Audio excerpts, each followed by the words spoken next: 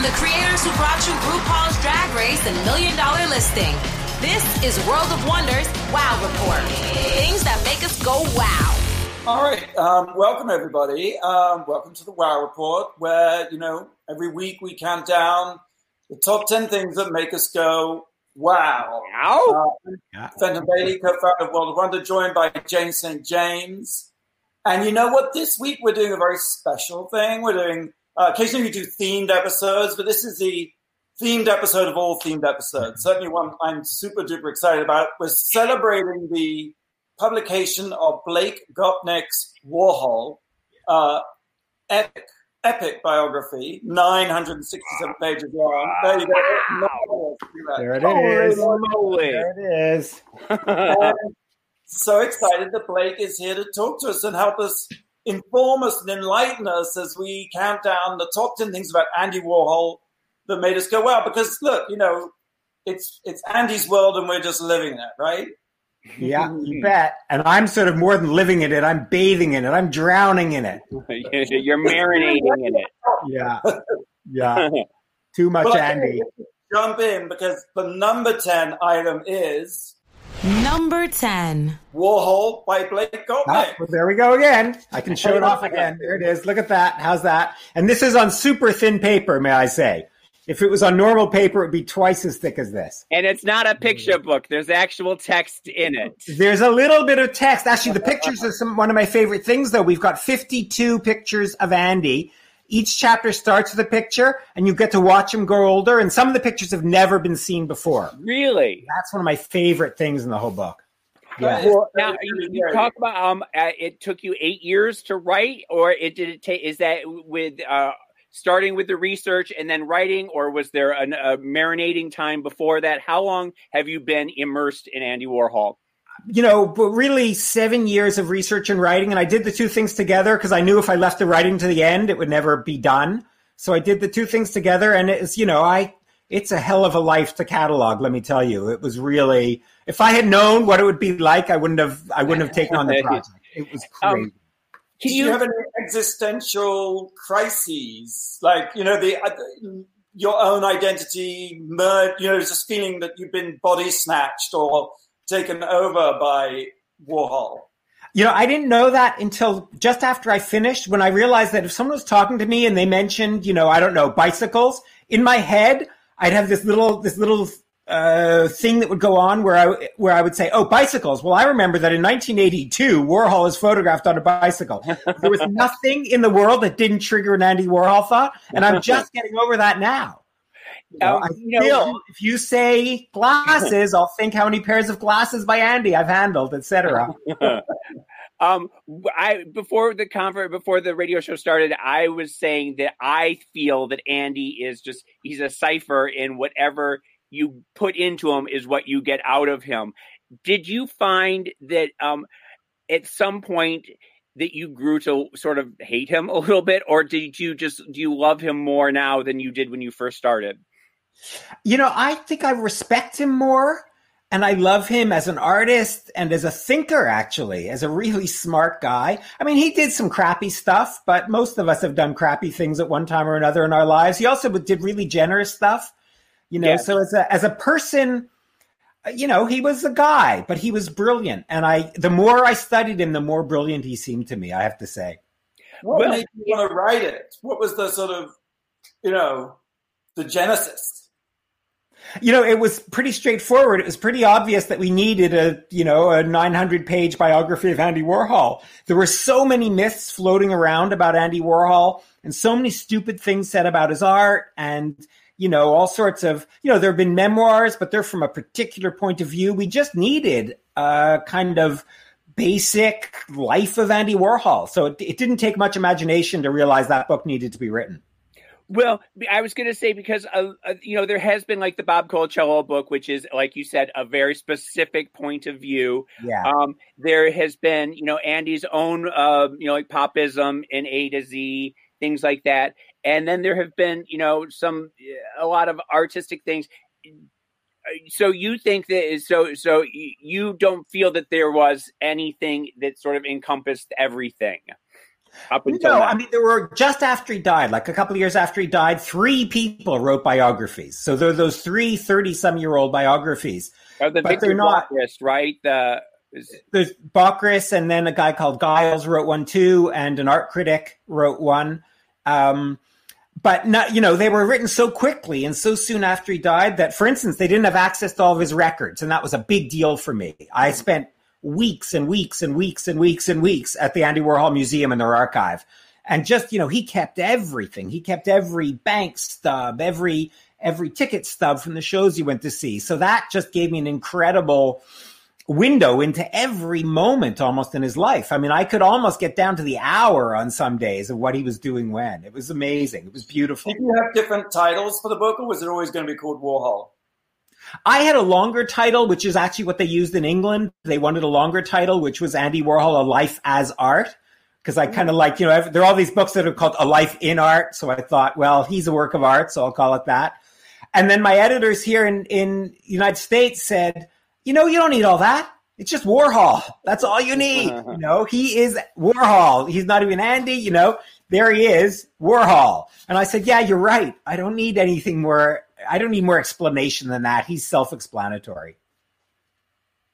Well, I love your remark about someone said, is he an artist who thought outside the box? And you said he thought outside of any artistic universe whose laws would allow boxes to exist.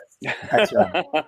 I think the secret to him is he just always wanted to surprise. He always wanted to be doing something more interesting and strange than anyone else could do. I mean, in that way, he's a very straightforward modern artist, except he takes it further than anyone had ever taken it, It's one thing to make, I don't know, an abstract painting that everyone says, oh my God, look at it, it's just a blue line or something.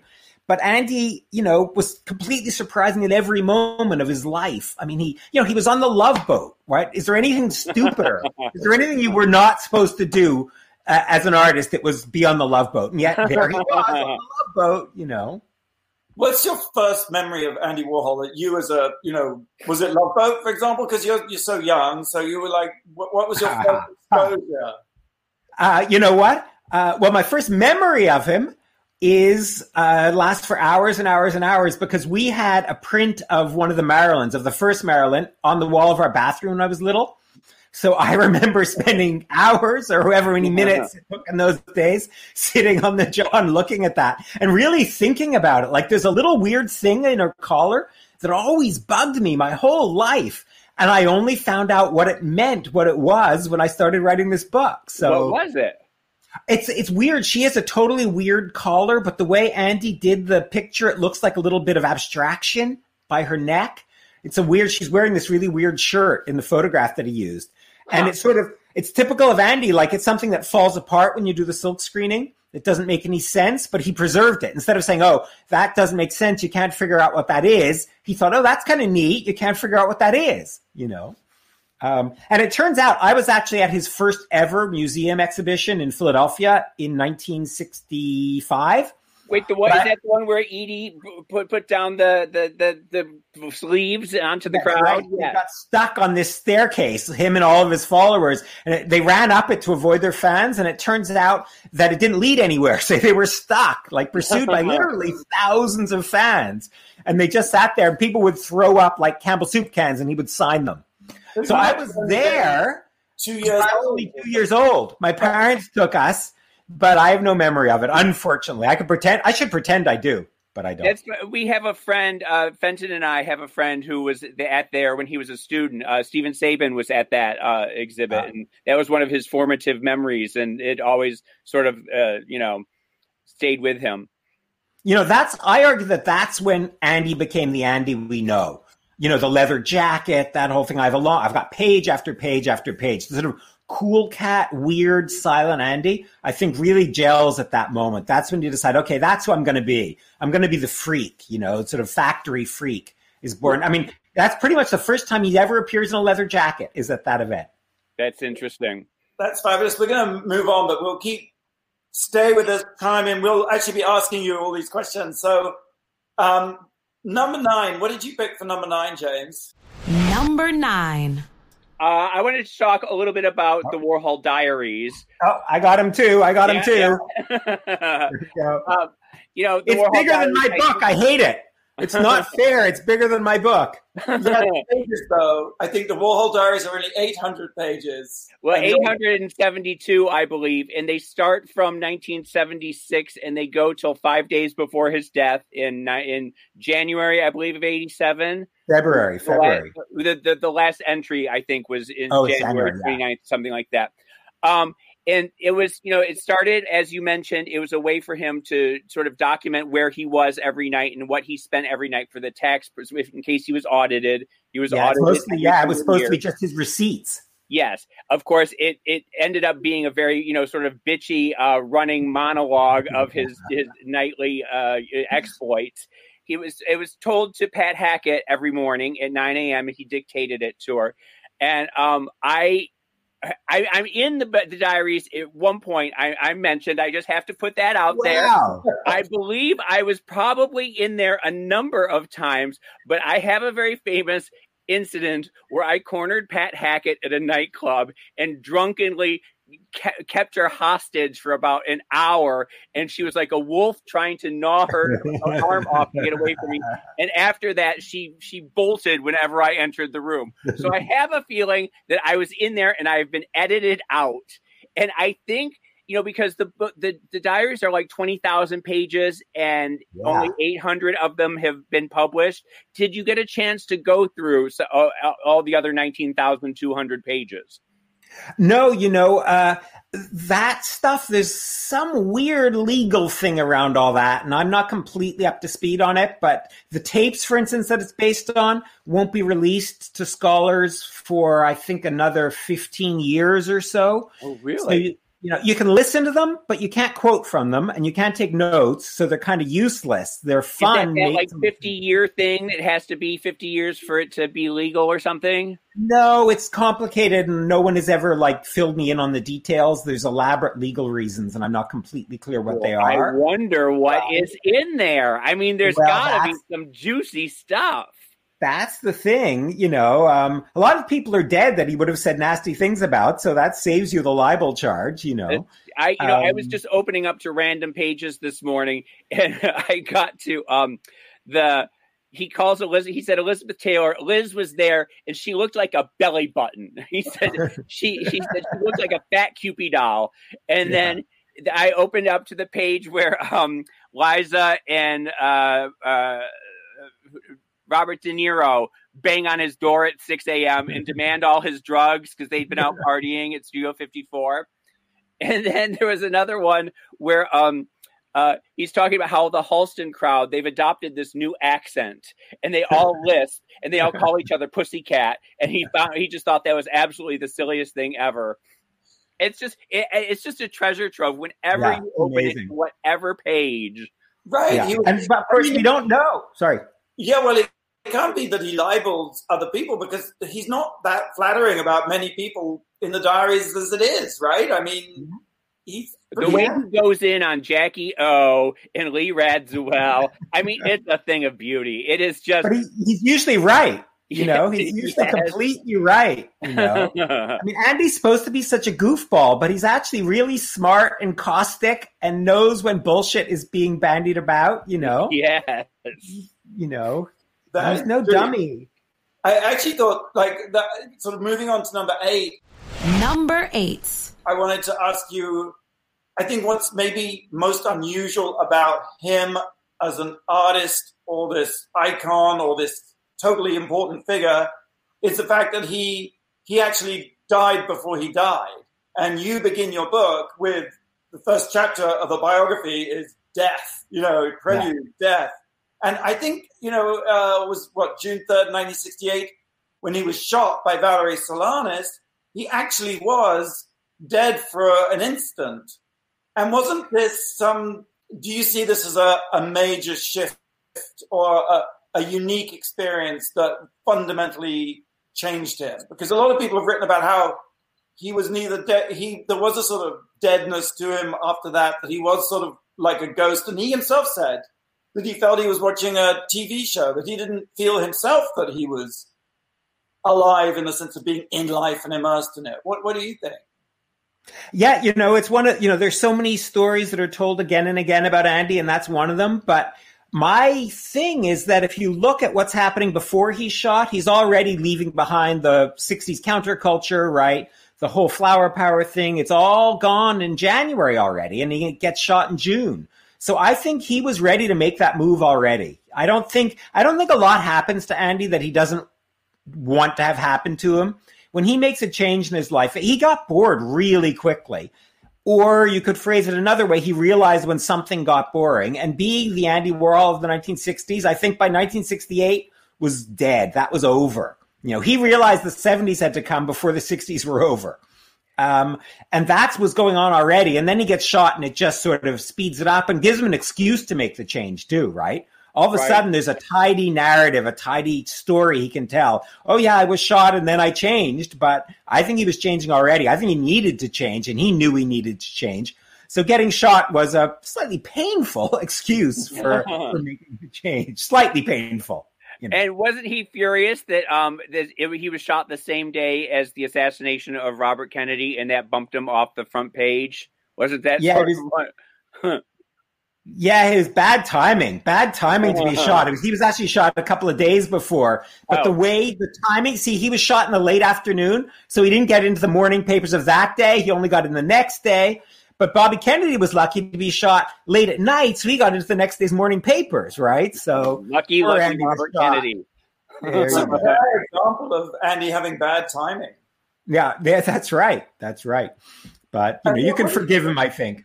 A lot of people sort of blame him for being shot. It's an interesting, unusual, they sort of feel that it was the wages of his decadent factory life. Do you subscribe to that at all? No, I mean, except that, he was interested in weird people. And Valerie Solanas, who was, among other things, incredibly smart. She wasn't a trivial person. She was incredibly smart and, unfortunately, a paranoid schizophrenic, or at any rate, deeply psychotic at that moment. People go in and out of these things, and at that moment, she was psychotic. And I mean, to kill Andy is an example of the patriarchy, right? To choose Andy Warhol as the ultimate male you're going to kill really does not make a lot of sense. You could tell she was sort of a little on the strange side if she thought Andy was the person to kill. And also, what was the art critic who was also shot at the same? He was there. I think he was interviewing Andy, and he was shot. He wrote Mary Amaya, yeah. Yeah. I feel he was barely hurt, though. He was going out to dinner that night showing people his bullet wounds. That shows you how unhurt he was that night. Oh, I see. Okay. All right, let's take a quick break. Normally, Blake asks us a question, but we have another Blake here today. And really, it's my turn. You should do it, yeah. Okay, here's a really, really, really hard one. What is the origin of Andy Warhol's use of silver foil to decorate with?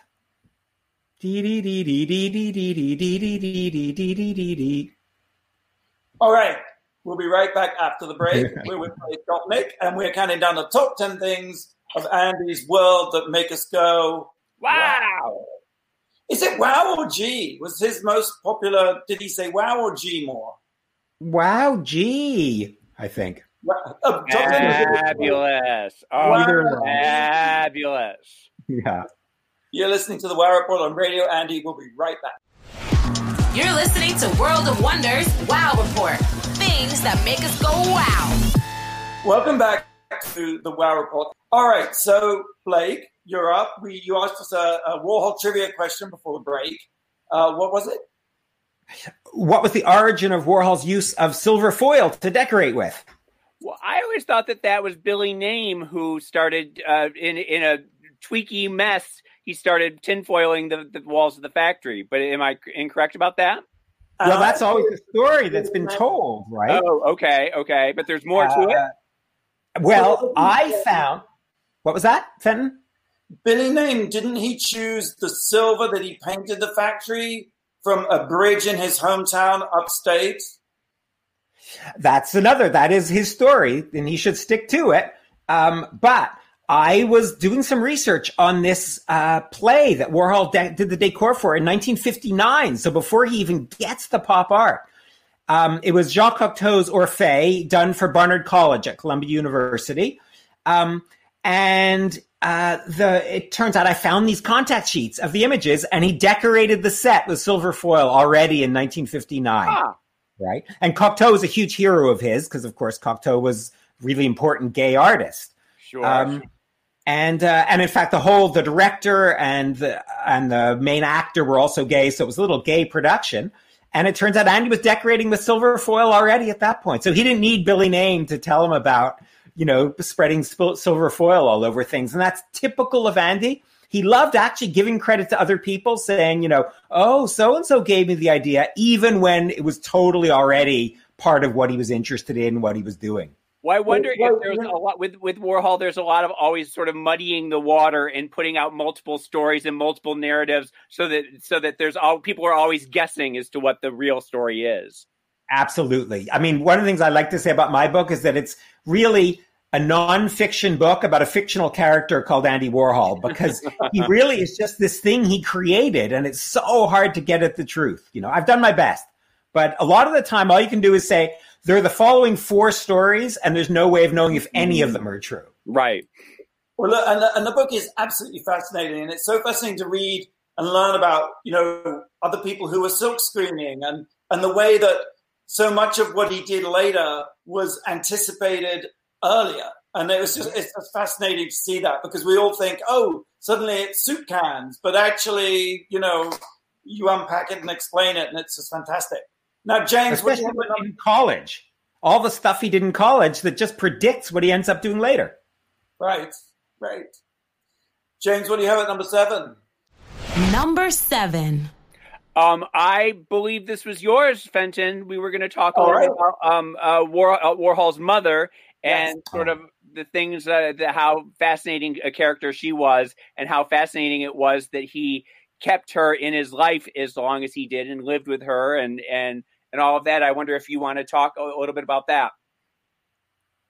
Yeah, you bet. I think she's sort of the most underrated figure in his whole life. I mean, everyone or a lot of people know that he had this babushka mother from the old country, from Slovakia, who lived with him or in his basement, But I think that she was actually a really interesting woman, really cultured in her own weird way, a real kind of homegrown avant-gardist. And when you talk to people or you read about her, even as a kid, she was already interested in art. She was singing in choirs where only men were supposed to sing. I think she really pushed Andy to excel at being eccentric. Like that, I think he got that straight from her. Well, I mean, she would have to be an extraordinary woman to create, to birth such an extraordinary person. I just don't think there's any way you can get around that. And she also, there's the famous story about how Truman Capote was stalking Andy, and she was the one who sort of let Truman in and sat and gave him tea and talked to him for hours and sort of gave him access maybe a little bit, or planted the seed in Andy that Truman was somebody to know. Do you think that's true, that she had that sort of influence on Andy? She certainly had tons of influence. I mean, one of the questions everyone asks is, did she know that he was gay, right? And did she have patience with that? Because after all, in her religion, they were a strict, rather unusual denomination of Roman Catholics. Being gay was not acceptable, but I think she had figured it out. And a bunch of people I talked to, including Andy's first lover, think that she probably knew what was going on. She chose not to be explicit about it, and she was always talking about wanting to find a nice wife for Andy. But I think she knew about it and realized that he was that it made him vulnerable and that he needed protection. From an early age, he wasn't a normal, tough kid from working class Pittsburgh, and I think she realized he needed to find a different way to excel if he was going to survive in Pittsburgh. One of the most fascinating moments is when he's in New York and the mother comes to stay, invited or not, I'm not quite sure, but then they end up having a big fight at some point, and she went away, and did she not come back and say, I am Andy Warhol? But she claimed that she was Andy Warhol, and I just thought that's so, in a way she is, right? Yeah, it's an amazing story. It's one of those amazing stories I couldn't leave out, even though I've got no way of knowing if it was true. One person tells that story, but it's too, in a way, metaphorically, it's true, whether it's literally true or not. She certainly was a force behind Andy, I think. And that's why he lived with her for 20 years. 1952 to her death in the early 70s, they were living together. I thought and I think was very sad, right? It was a very sad end. Well, she was a very old woman, and she actually had tuberculosis. I found the hospital reports. She was very sick, and then she got dementia at the end. Andy couldn't take care of her, so he sent her back to Pittsburgh, where she was in quite a fancy nursing home for the last couple of years, and then died. That's quite nice. All right. It wasn't too bad. It could have been worse. Okay, let's move on to number 6. Number 6. James, number 6. When Andy met David Beckham? Andy the sports fan. Yeah, that great moment. What? Yeah, I think you take this one, Benton, because I can't read my handwriting. I want to know all about when Andy met David Bowie, because by all accounts, this seems to be one of the most awkward encounters of two people ever. Yeah, it was in September of 1971. And David Bowie, who wasn't really quite David Bowie yet, he was still kind of a hippie, a long-haired hippie, showed up at the factory. And there's actually a video, and sometimes you can find it on YouTube before they take it down. And it's just tragic because Bowie does a really lame mime routine. Nothing. He's so corny. And it's just so sad to see him being kind of useless. And you can just imagine Cool Cat Andy just thinking this guy is pitiful. He does this mime routine where he does this thing where he makes the heart shape as though he loves Andy. And it just makes you want to just cry. It's so bad. But it must be uncomfortable doing all those auditions, where it just seemed like a theater of cruelty where you're just stuck in front of something and made to just perform. You're not given any lines, you're not given any direction, and then everyone's just staring at you. I think it would be a psychological torture. And yet some people actually manage to thrive in that environment and, manage to act. You either sink or you swim when the camera goes on and you have no direction. And you know what, in the end, brought them together is Bowie's shoes. He was wearing these little girls' Mary Janes, these yellow Mary Janes. And Andy loved that. And I found a painting of Andy, a self-portrait, where he was nude. This is like when he was 18 years old. He painted himself nude with little girls' Mary Janes on his feet. So that brought them together. That's hot. Well, I imagine at some point, Andy must have sort of become enthralled with the person that David became, right? I mean, as the 70s progressed, did they became closer, right? I don't know how close they became. Andy didn't really like sharing the limelight all that much. And I imagine I think he probably thought that Bowie had sort of was stealing from him in some way, gender bending, Is it true when, in that meeting, that Bowie performed his song Andy Warhol from the Hunky Dory album to Andy, and that Andy was completely nonplussed? And after he left, he was like, shouldn't I be getting royalties from this song? That sounds totally Andy. I don't know about the royalty thing, but he did like to make a profit. I can't defend him from that. He did like to make a profit. For sure. All right. Okay, let's move on to number 5. Number 5. James, I feel I'm doing all the thing here, but that's fine. I know, but this is another area of your expertise where you are obsessed with the piss paintings, and so my God, you let it flow, baby. Let the piss flow. I am obsessed because I think that they're unusual in that almost post the pre-pop period. They're the only thing that exists that's completely one of a kind. Every piss painting is different from another. And also I just love the idea that they're pissing on the Pollocks and the macho abstract expressionists who denied Warhol and excluded him. And this is sweet revenge. And the other thing I like about them is that in terms of the price, they seem to be less valued than maybe because who wants to put a big piss painting on your wall? I mean, they're still expensive, but they're not 30 million. They're more like $1 million, Yeah, just $1 million, Let me check my pockets here and see if I have a spare $1 million. I don't today. And they're also kind of beautiful, which is kind of amazing if you think that these things are piss paintings, have the name piss paintings, but they're actually pretty good looking. If you didn't know that they were made by a bunch of guys peeing on them, you'd think, oh, that's pretty good abstraction. They really work as abstractions.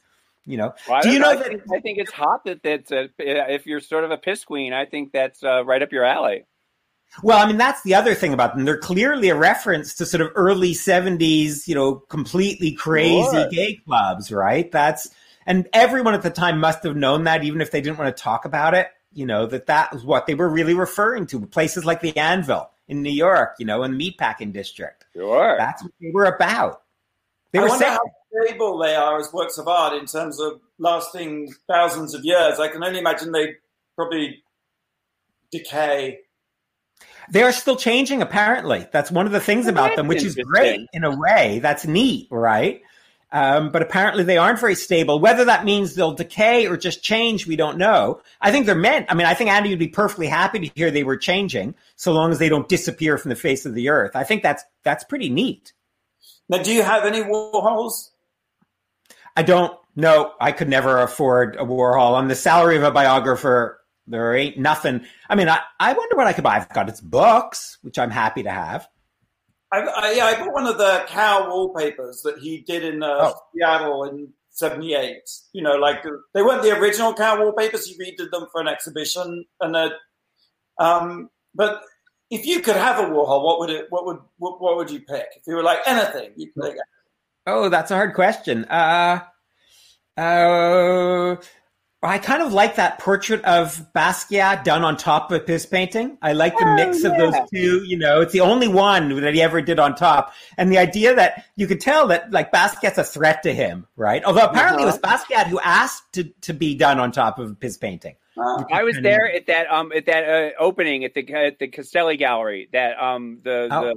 With the boxing ad. Remember the big boxing? Of course. Yeah, I think I would get either one of the angels or the shoes. I think what some of those early ones. I love those, or the cats. Those are adorable. Cheap.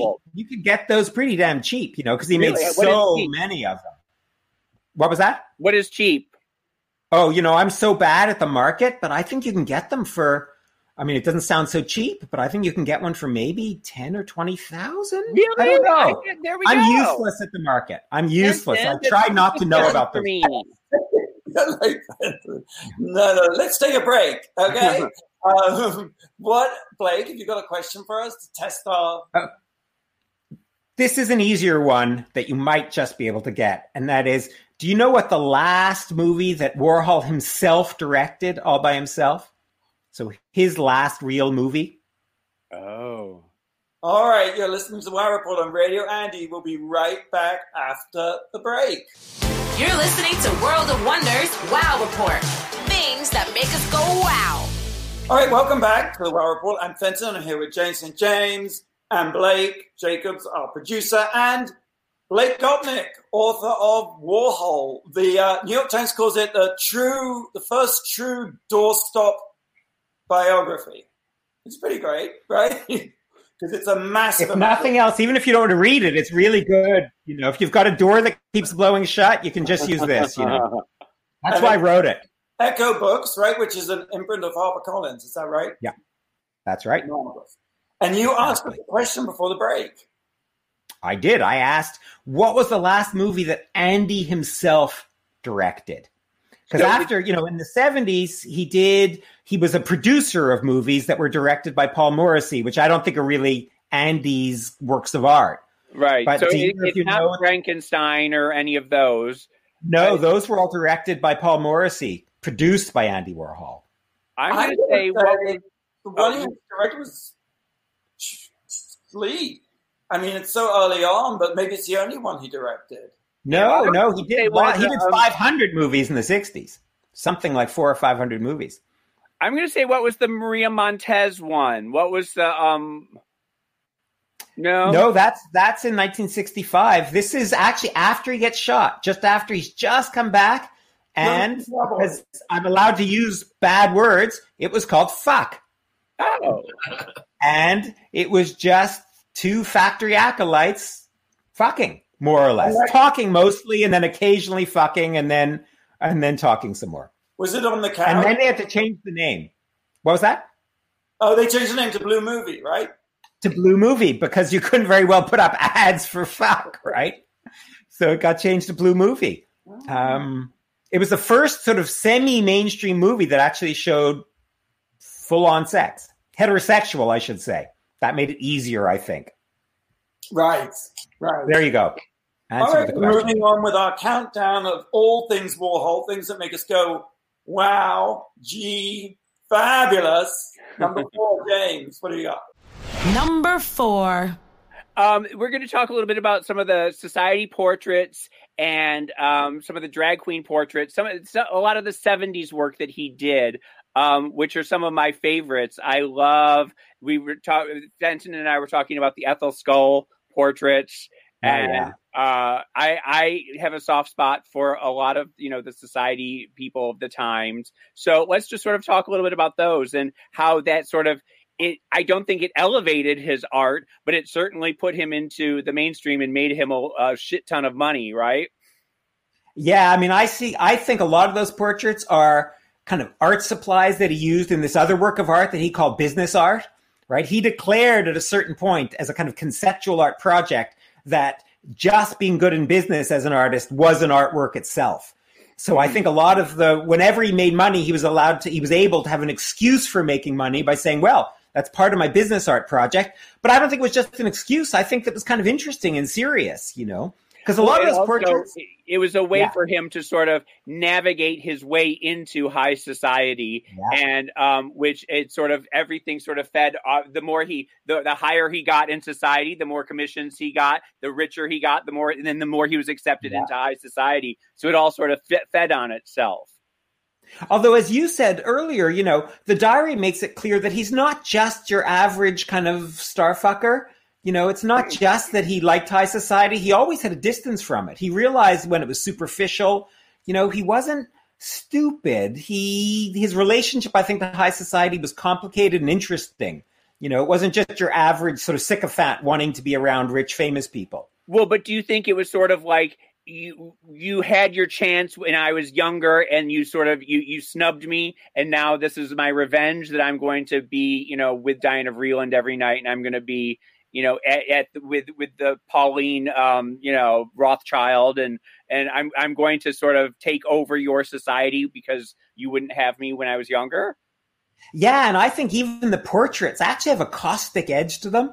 I think a lot of the portraits make it very clear that the people he's portraying who are paying like $40,000 for a couple of portraits are actually incredibly superficial. And I think the portraits, especially when you see a whole bunch of them, you think, wow, he's really made the most superficial portraits ever. And they're perfect illustrations of the superficiality of some of these people. Well, there's also a little bit of you're going to pay $40,000 and I'm going to do the bare minimum to make it art. Yeah. That's right. Exactly. I'm going to do the same thing I've done a million times. Yes, there's going to be no originality here. But then you also see, like with the drag queen portraits, there is a lot of love that he puts into them. And there is sort of a respect with, he still goes back to counterculture and he still goes back to the underground, even when he is climbing the society ladder. Yeah, although he made a fortune for those. It wasn't his idea to do them. There was this Italian dealer who thought they'd be a good bet. So it wasn't Andy's idea originally. It was this guy, and I think the contract called for maybe $1 million. It was a lot of money. I can't remember anymore. So the idea came from someone else, but that was often the case with Andy. And then he takes the idea. I think those are amazing, images of what it is, I guess, to be a drag queen, the complications of being in a performance, but also it mattering a lot to you. I mean, I think there's a lot, and some of them he really gets at with his fingers, so they look distressed. There's a sense of angst in those too, I think, so he captures a lot. I think without them, Marsha P. Johnson might be lost a little more to history than she was. I think he really sort of elevated some of the importance of what they were doing at the time. Yeah, some people think the opposite. Some people have really gone after him for not having sufficient respect. Oh, really? There's some people today who really think there's a problem with those portraits. But I think, given the time, given when they were done, I think it was pretty brave to do. I mean, we're really comfortable with the notion of drag now. But he got a lot of those drag. He found those models, or his people found those models at a place called the Gilded Grape, in Times Square, which was as rough and crazy a place as you could imagine. It wasn't like a mainstream drag club like they have now, right? No, it was a hustler. I mean, it was mostly a hustler bar and a pickup, like where sugar daddies went. Yes, Tish Gervais just wrote a book about it, which she's a lot of memories there. But also I think that, that thanks to Warhol Drag, he really did break those boundaries of bringing drag queens, albeit onto the margins, but having them at the factory. He began that process, I think, because drag was definitely looked more down on, as you say, than it is now. Oh, but the person who really, as an artist, championed drag queens and non-binary gender people was Warhol. Yeah, I mean, already in the 64, he's already doing that, with Mario Montez. He's doing movies with drag queens. And I found this amazing story about when he was in college. The students were all asked to do a self-portrait. So the students all did their self-portraits, and then they had to show them to the class. And Andy showed a picture of a little girl with ringlets. And, his classmates said, "What's that? You were supposed to do a self-portrait. Is that your sister?" And he said, "No, I always wanted to know what I would look like as a girl." So he was always playing with gender, from a very young age, and he never stopped. That's right. Sashay, you stay. All right, number 3. Actually, this is related, right, James? Number 3. Number 3. Oh, right. Well, this is Andy the nightclubber. Andy is a clubbing god, nightclub god. And you think that there are 3 very distinct phases of his, going out, where you have the 60s leather jacket, underground S&M sort of Andy. You have the 70s Studio 54 Andy. And then in the 80s, you have Area Andy when he's palling around with Keith Haring and Jean-Michel. And going out maybe a lot again, as there was maybe a lull after Studio 54, and then in the 80s when we would see him out, he was out again every single night at every single club. And I just sort of wonder if you want to sort of if you have a favorite Andy period, or Boy, you know so much about this, more than I do about this, James. I don't know even where to start. I'm worried I'll get it all wrong. I mean, my favorite club moment for Andy is at Area, where they got artists to decorate the club. And he made this piece that was called The Invisible Sculpture, which was just himself as a work of art in a vitrine, next to a sort of classic pedestal like you'd get in a museum. And he just stood there, and there was a classic wall label that said, I don't remember what it said, mixed media or something, Andy Warhol Invisible Sculpture. And he was the work of art. And when someone asked him about it, he said, "I've been working on this work of art for 20 years. Well, but it also worked the other way, because there were nights when he couldn't be there, and yet it would just be an empty pedestal, and it was still the same work of art as when he was there. It didn't matter whether he was there or he wasn't there. Because he was somewhere in the world. That work of art was somewhere, So I love that moment in it. I mean, to be perfectly frank, I could have written 1,000 pages just on that, and every page would have been the same. There was a moment where the stories, I got 8 million stories about Andy nightclubbing, and at a certain point it was like, well, what do I do with another story about another night that Andy spent in a nightclub? Warhol Volume 2, I think. Well, there you go. It would be a little repetitive, I do remember seeing him one night at the Palladium, and he came in and, it would create a buzz, right? Everyone would be like, Andy Warhol's here, Andy Warhol's here. And I remember looking at him and thinking, my God, you look so old. And I was like, and yet now you're older than he is. He's younger. I do remember that, though. I remember at Area seeing him a lot in Danceteria, and the minute he walked in, there was the room would elevate, the energy in the room would elevate, and it seemed every conversation was sort of turned towards him, and everyone was performing to get his attention. And I'd never seen anybody like that before or since, where just the entire room is the room could be filled with Robin Williams and Christopher Reeve and like all these famous people, but every single person there was trying to perform for him. It was just fascinating. That's amazing. And remember, this is a guy who got famous 20 years earlier for pop art, right? The fact that he still mattered in 1983, 84, 85 is kind of a miracle. I mean, and he arguably was even more famous 20 years later, In some ways, yeah, he was more out in the world. He was more part of popular culture instead of standing to one side, And I think he's sort of that way now. I mean, look at us. We're spending an hour talking about him, on YouTube. And it's not enough. We need more. More. That's right. This is just going to have to be the Andy channel all the time from now on. We'll have you back every single week. That sounds like an excellent idea. Number two. I wanted to ask you about the last set of paintings he ever did, the Last Supper paintings. Mm-hmm. And I just find it so spooky and moving and just prescient or bizarre that of all the things he would pick as his last series of paintings, or that the last thing he would paint would be the Last Supper. It's just mind-boggling. And there's a story that really... I'm not really into ghosts and what have you, but there's a story I read about.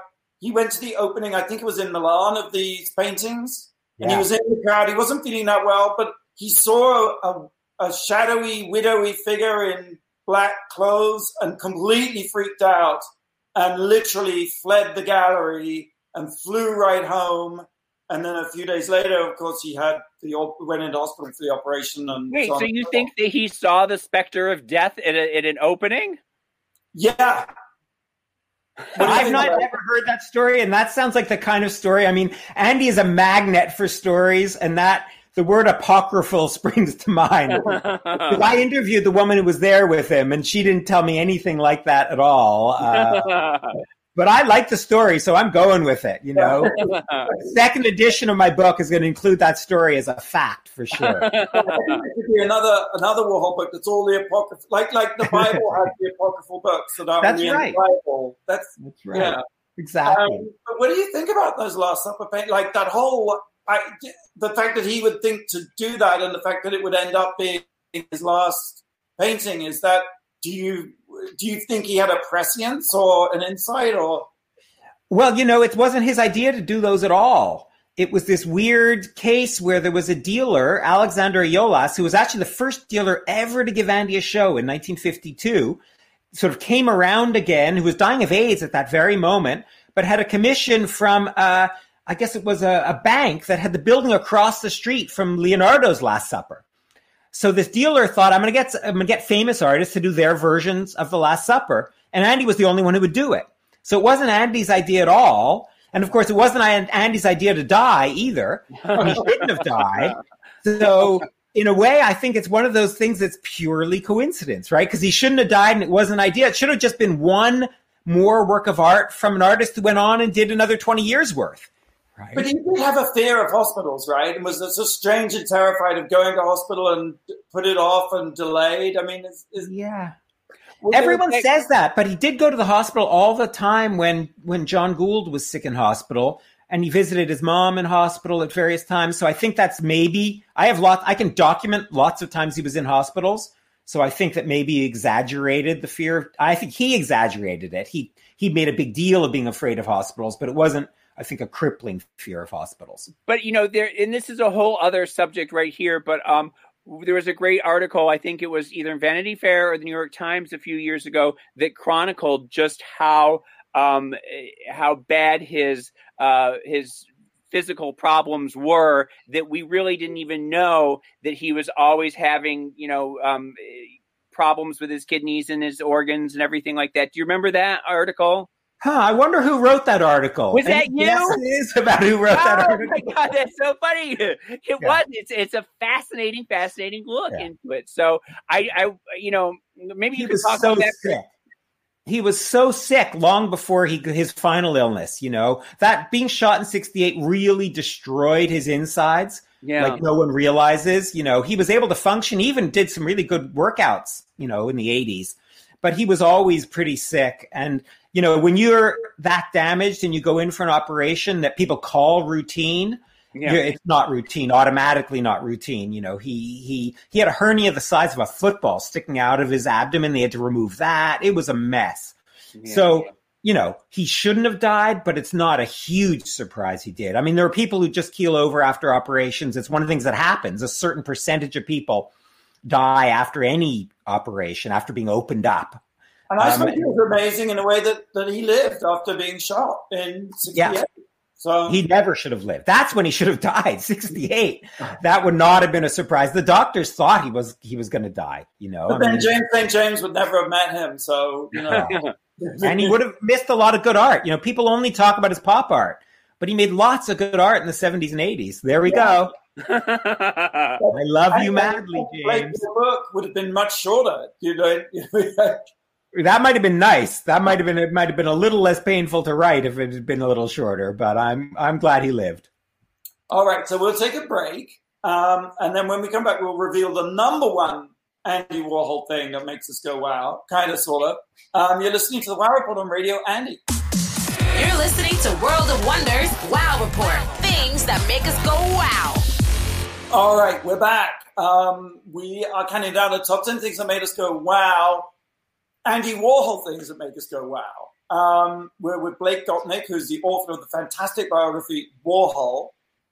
And what have we got? What's the number one thing, James? I have to say before you say it, it was a brilliant idea of yours to come up with this. Number one. Number one, I often think, where would Andy be now? What would he be doing? And how would he still be as relevant, or would cancel culture have gotten to him at some point? Well, cancel culture would have gotten to him because he did a lot of things that you can no longer do in our Me Too age, right? Right. I mean, he was definitely did not live by today's morals. He lived by the morals of his own time. The problem with answering the question, what would Andy be doing today? Where would Andy be? Is that if we could answer that question, we'd be Andy Warhol, right? If you'd asked anyone in 1961, what's the next big thing? No one could have answered. And his genius, of course, was always figuring out how to do something no one else was doing something more interesting than anyone else. So I don't, I dream about it. I think about it. People say, "Oh, would he be on Instagram?" And I say, would he be tweeting up a storm, or would he sort of leave that to the masses? Well, no, he wouldn't do it because everyone's doing it, right? Or if he did it, it would be in some strange comment on it, or I just can't imagine, because he did not want to do boring things. He didn't want to be just like everyone else. Now, being a flamboyant gay guy, I hate to tell you this, is no longer, cutting edge the way it was for Andy in 1949 in college, when he could have been killed for it, Well, but also by the same token, being meta is something that everyone in the 1990s, so like he wouldn't be doing that either. So would he just be a simple old man living in in his castle high on the hill, or? Maybe he'd be a serious intellectual. There's a radical idea, right? Maybe he'd actually let his brain show and go off somewhere and become a sober, serious thinker about the state of the world. Maybe he'd become a poet. I could imagine him being a really good poet, we don't have any example of it, but this is my little imagination. Writing really I can profound see him doing poetry. like haikus, like doing sort of very highbrow haiku type things. But deep. In the Bob Colichello book, there's a funny moment where Bob Colichello is like putting together Interview magazine and shows it to Andy, and I think like one of the things was a poem, and Andy just flicked through the magazine and then just said, "No more poems." Yeah, that's right. And he was totally right. This is the very early days. This is like 1969. And he was totally right. They had to leave the 60s behind, Poetry was the 60s thing, and you wanted to leave that behind. And I have something else. There's a earth cam pointed at his grave. These on the internet, earth cams are all over the world, Statue of Liberty. But there's one pointed at Andy Warhol's grave. And someone told me the story that the reason why there's an earth cam at Andy Warhol's grave is that the guy who came up with earth cam met Andy Warhol, and that Andy Warhol told him that's what he should do, gave him the idea for earth cam. Again, it's one of those stories I haven't heard, but I probably have only heard 1/1000th of all the possible stories about Andy Warhol, and some of them may even be true. Who knows? If they go back into the tapes of that Earth cam pointing at Andy's grave, somewhere in there is me burying something under the headstone when I first began my project, and I won't tell anyone what it was. But I went and visited the grave very early on in my project and buried a little something that Andy might want under the headstone. So now no one should go and dig up under that headstone. Now I'm worried. I do, sort of a part two to the question of what he would be doing is, do you think that there is anybody today who has taken on the mantle of Andy Warhol? Somebody, is there the son of Andy Warhol, out there that is doing the same types of things and has the same place in our culture that Andy had? There are people doing the same kind of thing. I think Damien Hirst is a really good example. People like to shit on Damien, but he's done some really weird stuff, like the way he intersects with society, the way he intersects with money, not so much the shark in the tank, but like when he has an auction of his own work, which is kind of a performance as well. That stuff is very Andy. But of course, it's Andy because it's kind of copying Andy, right? I mean, it's not exactly the same, but it clearly follows in the footsteps rather than being Andy, having the place in the culture that Andy has. And no one's got that. Nobody has that intersection of high and low and, entertainment and art and society and everything. Right? Or even just greatness. Like what artist from today could even an art critic like me say, oh yeah, there's someone, a giant in the making. And there haven't been any giants in art, even though there's some artists I really like.